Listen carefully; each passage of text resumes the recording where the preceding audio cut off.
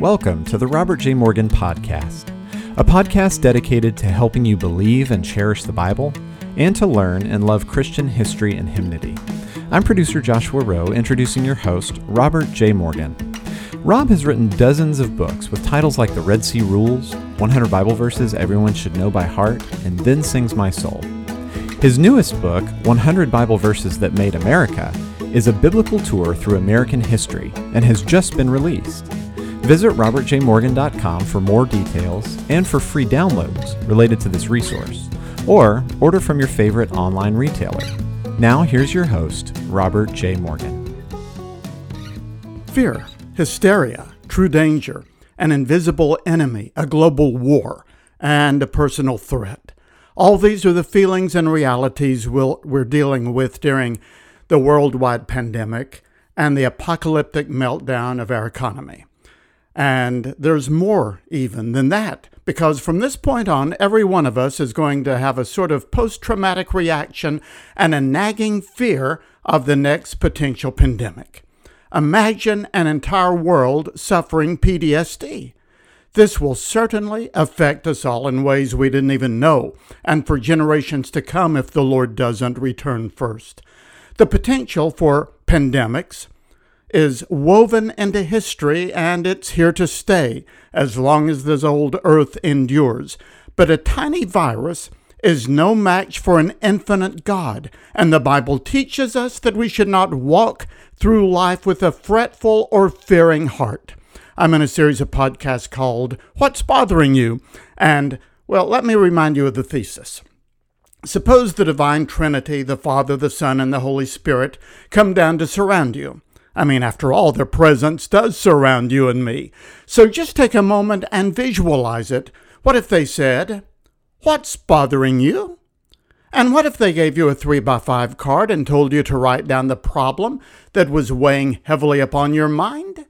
Suppose you wrote it down and handed it back. What would they say and how would they respond? Well, we already know the answer to that question. Almighty God the Father, the God of Abraham and Isaac and Jacob, the God of Israel, spoke in Psalm 37, and he said, "Do not fret." As we've read and studied Psalm 37, I'll tell you I have fallen in love with those words, and I've devoted the first 5 episodes of this podcast series to Psalm 37, verses 1 through 8. I encourage you to go back and read those verses and let them replay again and again in your mind. Do not fret, do not fret, do not fret, he tells us 3 times. Now today let's press on to see what God the Son, the Lord Jesus Christ, would say. And here again, we know Jesus spoke often about worry and fear and anxiety, but his classic treatment of that subject is a paragraph in the middle of his Sermon on the Mount. Now, if you're riding your bicycle, good for you. You can read this passage for yourself later after you get back home. But if you're at home now and you can actually open your Bible and study along with me, then turn to the first gospel, Matthew chapter 6 and verse 25. Matthew 6:25, and look at these words. Therefore, I tell you, do not worry about your life. Now let's go back to our visualization. The members of the Trinity are surrounding you there. They're looking at your 3x5 card. They're considering your deep burden and your pressing concern. And God the Father looks at you and he says, do not fret.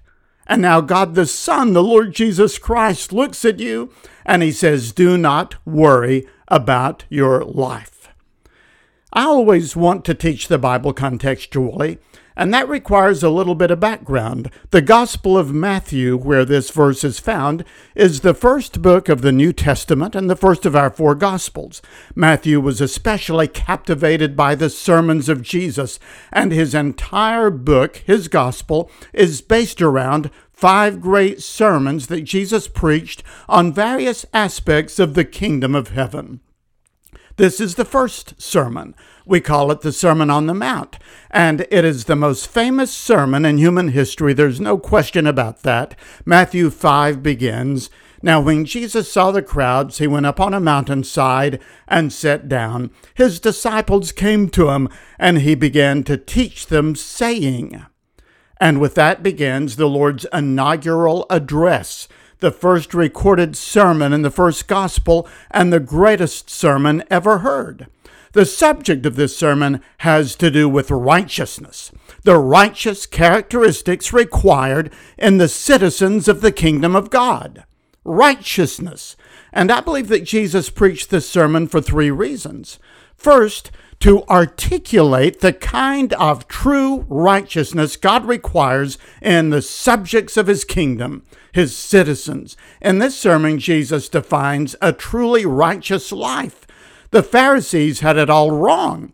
The Pharisees said, "This is righteousness, this is righteousness." But in all of these passages, in these 3 chapters, Jesus says the Pharisees are wrong. And he describes in spiritual and in practical terms what genuine, God-blessed righteousness really looks like. Second, in doing so, Jesus also presents a picture in advance of the kind of righteous life that he is about to live before the world.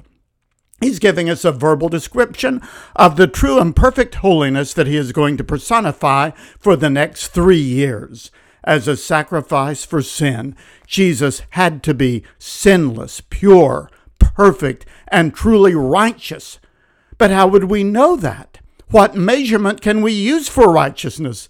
Well, in Matthew 5, 6, and 7, the Lord describes what the truly righteous life looks like. And in the remaining chapters of this gospel, chapters 8 through 28, he is going to demonstrate what he has just described verbally and live out the righteous life. Third, I believe Jesus gave us this Sermon on the Mount to give us a description of the kind of righteousness the Holy Spirit wants to begin producing in us as we are washed in the blood of Christ and brought into his kingdom. At the moment of our salvation, the Holy Spirit rushes into our hearts and begins to renovate them. And his goal is to produce within us the righteous life of Jesus Christ as described in these chapters.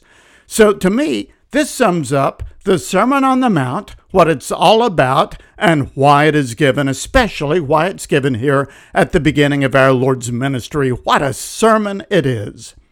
Now, with all of that as background, let's turn to Matthew chapter 6 and verse 9 and drop into the middle of the message.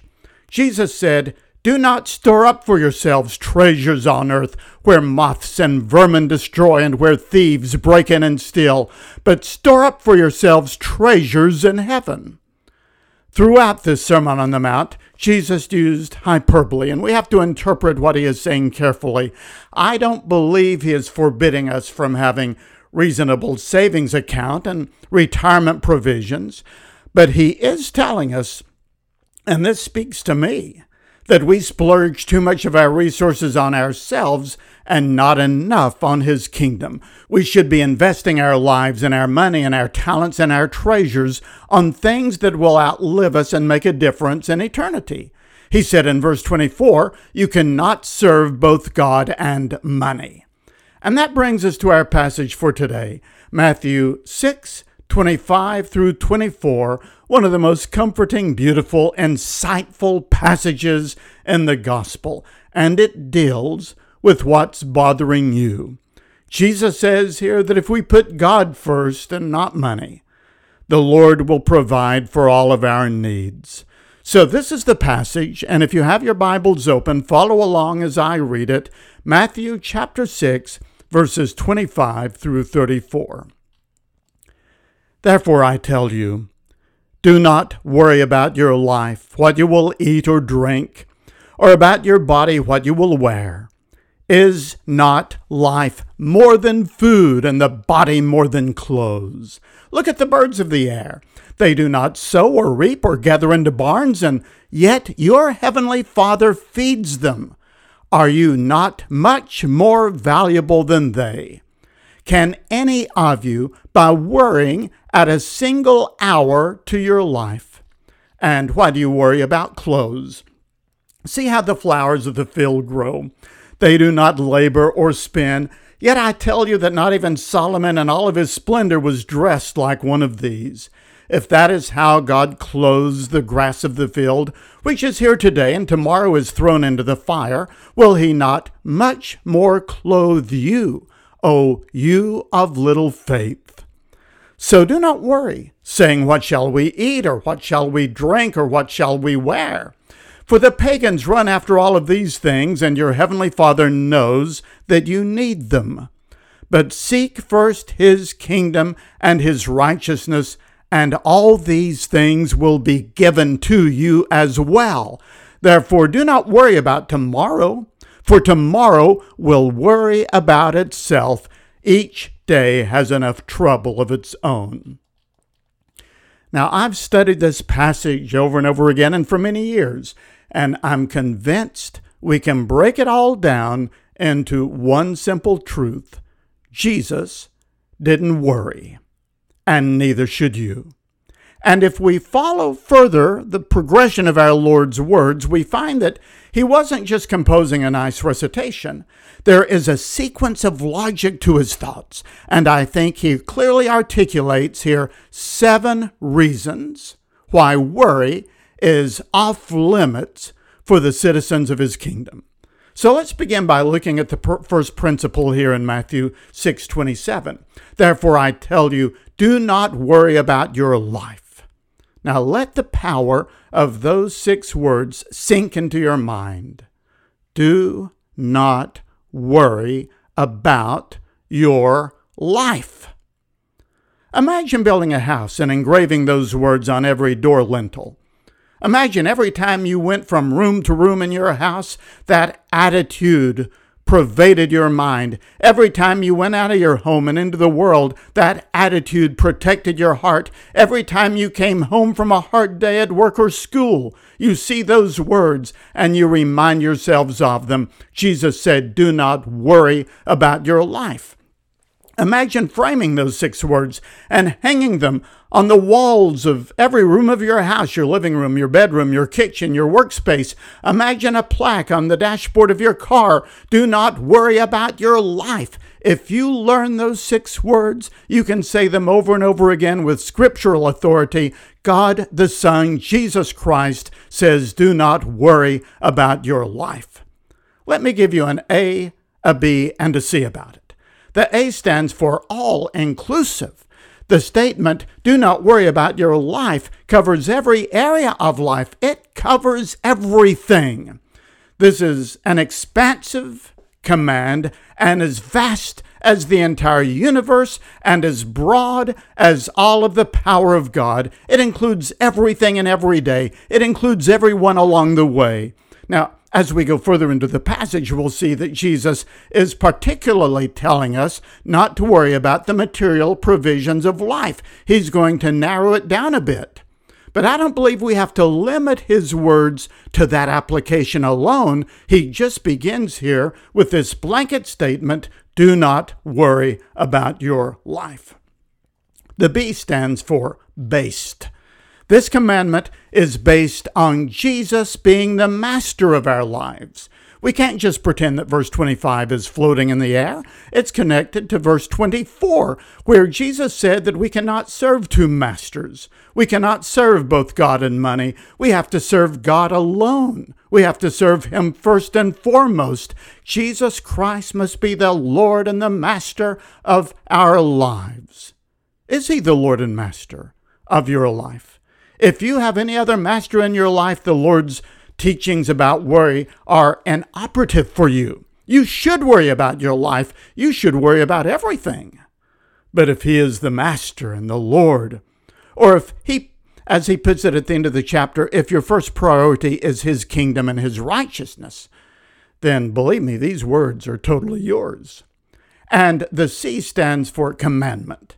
Jesus said, you shall not worry about your life. That is stated in the form of a commandment. The same God who said, you shall not commit murder and you shall not steal, also said, you shall not worry about your life. Now, as I say, Jesus is going to narrow this down and apply it to our daily concerns for the basic necessities of life, what we eat and drink and wear. Remember that Jesus is speaking on this immediate occasion to the impoverished people of Galilee. He is speaking to 12 disciples who have just left their livelihood and their incomes to follow him. So he makes a specific application in this passage, but he is also speaking to us, just as if we had been sitting in front of him on that day on that mountainside in Matthew 5, 6, and 7. He said, "Do not worry about your life, what you will eat or what you will drink, or about your body, what you will wear." The 12 disciples had left everything to follow the Rabbi of Nazareth. They had left their nets and their tax booths and their incomes. No money was coming into their family coffers. They had left everything to seek God's kingdom first, and maybe their children and their wives and their parents were saying, "What are we going to eat? What are we going to drink?" We all worry about those things. Young families now are struggling to pay their bills, and older adults worry about their fixed incomes. And no matter how old we are or how rich we become, we always worry if we will have enough to live our lives. So many times, even when I'm trying to trust the Lord, I wonder, will I have enough money to make it to the end of life, or will I outlive my money and be destitute? These are things that we all worry about.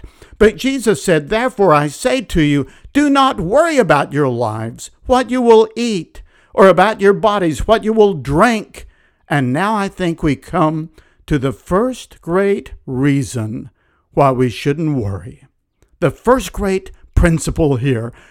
Look at it in verse 25. Is not life more than food, and the body more than clothes?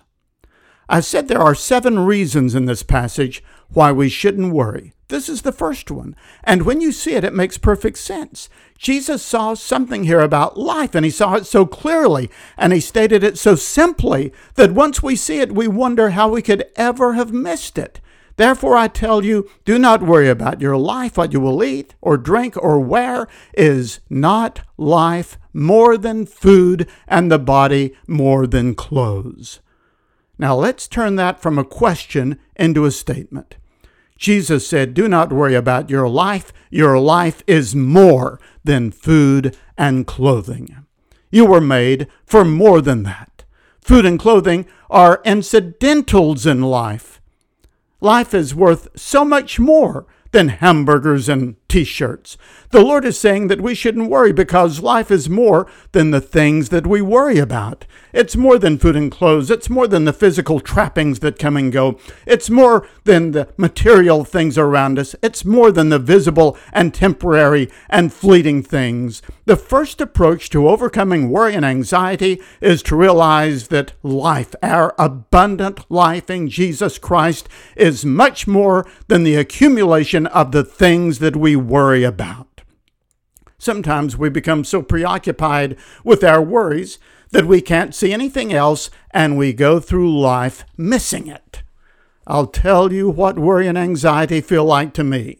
It feels like a balloon inflating inside of my brain or my chest that squeezes out every other single thought. When I begin worrying or I have a panic attack, I become obsessed with it. I don't know what it is that's worrying you today. We all deal with very serious issues, but life is more than whatever it is that you are worried about. Life is more than the accumulation of the things that give us anxiety. Life is full of blessings, and our blessings are far greater than our burdens. For about a year now, my favorite hymn has been the great German anthem, "Now Thank We All Our God."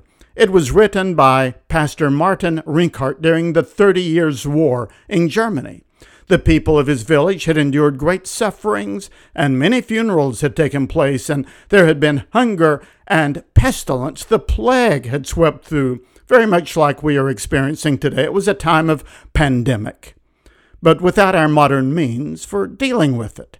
But Pastor Rinkart wanted his church to realize that life is more than the things that we are worried about. And so in the middle of all of the turmoil and fear, he wrote one of the greatest songs of thanksgiving the church has ever heard. And for some time now, it's been my favorite hymn. I go to it again and again. I'll not sing it for you, but the words say, At least I'll give you a couple of stanzas here of the words. Now think we all our God, with hearts and hands and voices, who wondrous things hath done, in whom his world rejoices, who from our mother's arms has blessed us on our way with countless gifts of love, and still is ours today. O may this bounteous God through all our life be near us, with ever joyful hearts and blessed peace to cheer us, to keep us in his grace and guide us when perplexed, and free us from all ills in this world and the next. You and I may have things to worry about here and there, but most of our lives are filled with blessings, and we should be thankful for them, and even our burdens are allowed by the Lord to produce in us the quality of perseverance, and they will eventually work out for our good. Life is more than the things that we worry about. Look around and see all of your blessings. Look at the sunshine and the soft raindrops. Look at your friends who care for you. Look at the air and the water that God provides. Look at the experiences and adventures that you have had, and there are more to come. Jesus gives us an abundant life. The Bible says he has given us all things richly to enjoy. Your life is more than the things of this world, more than what you eat and drink, more than the things you worry about. In Christ our lives are blessed now, and they are eternal with heaven ahead of us. Life is more than the handful of deficiencies and discouragements that we sometimes face. Jesus said a similar word in Luke chapter 12, verse 15. Take heed and beware of covetousness, for one's life does not consist in the abundance of the things that he possesses. Jesus is trying to change our perspective. We're often focused on the material accruements of life, but he was telling us that life is so much more than those things. Life is more than what we worry about. We should focus our thoughts on our blessings. For life is more than food, and the body more than raiment. Let me close with this illustration. My father, John I. Morgan, battled heart disease. He lived on a mountainside, and he loved to hike up into the hills and the hollows looking for springs, which he would connect to the reservoir. That was his hobby. When I was in college, I would often hike with him and watch him work. I would help him some. But I lived in constant fear of his having a heart attack. I was haunted by that. And in fact, that's one of the reasons I hiked up the hill with him. I thought to myself, what if he has a heart attack somewhere up on this rugged mountain? We might never find him in time. And truthfully, I was so worried that I didn't enjoy the hikes. I kept thinking, what will I do if he keels over? Well, my dad did eventually pass away from injuries sustained in a truck wreck, which may or may not have been related to his heart. But now looking back over the years, I wish I had simply trusted his heart to the Lord and enjoyed hiking up that hill with my dad. There are some things I don't know about my dad. Why he decided to go to college when so few people up in the mountains did. What his brief time of army service was like at Fort Eustis. Did he have any girlfriends before he met my mom? And he had a lot of wisdom about life and about he knew a lot about those mountains and the plants and the rocks and the terrain of it all. And so much that I could have remembered and learned and written down and had for my children and grandchildren. But I was so distracted by my anxiety that I didn't enjoy the trips. If we aren't careful, we're going to worry our way through life and not enjoy the trip. Jesus said, "Do not worry about your life, what you will eat, or what you will drink, or what you will wear. Is not life more than those things?" And I think his lesson was, I'll paraphrase it like this. If you worry too much about every deficiency and discouragement, if you worry about all of the material things in life, if you're obsessed about all the things that can go wrong, if you're afraid that you may not have enough at some point, you're going to miss the life that God wants you to have. He wants to give you a life that's more than abundant. And if we obsess over the minor things of life, we'll miss the major blessings that God wants us to enjoy. Why do you worry about your life? What you will eat? what you will drink, what you will wear. Life is so much more than those things. So remember, Jesus didn't worry, and neither should you. This episode was produced by Joshua Rowe and Clearly Media, edited by Elijah Rowe, music by Jordan Davis. For more information and resources, visit my website at robertjmorgan.com. I'd like to ask you to share this with some other people, and it's even possible for you to have a small group that listens to these podcasts every week and then discusses them and studies the scripture more thoroughly. You can find more information about these series of podcasts by visiting my website, robertjmorgan.com/podcast. This is Robert J. Morgan. Thank you for listening.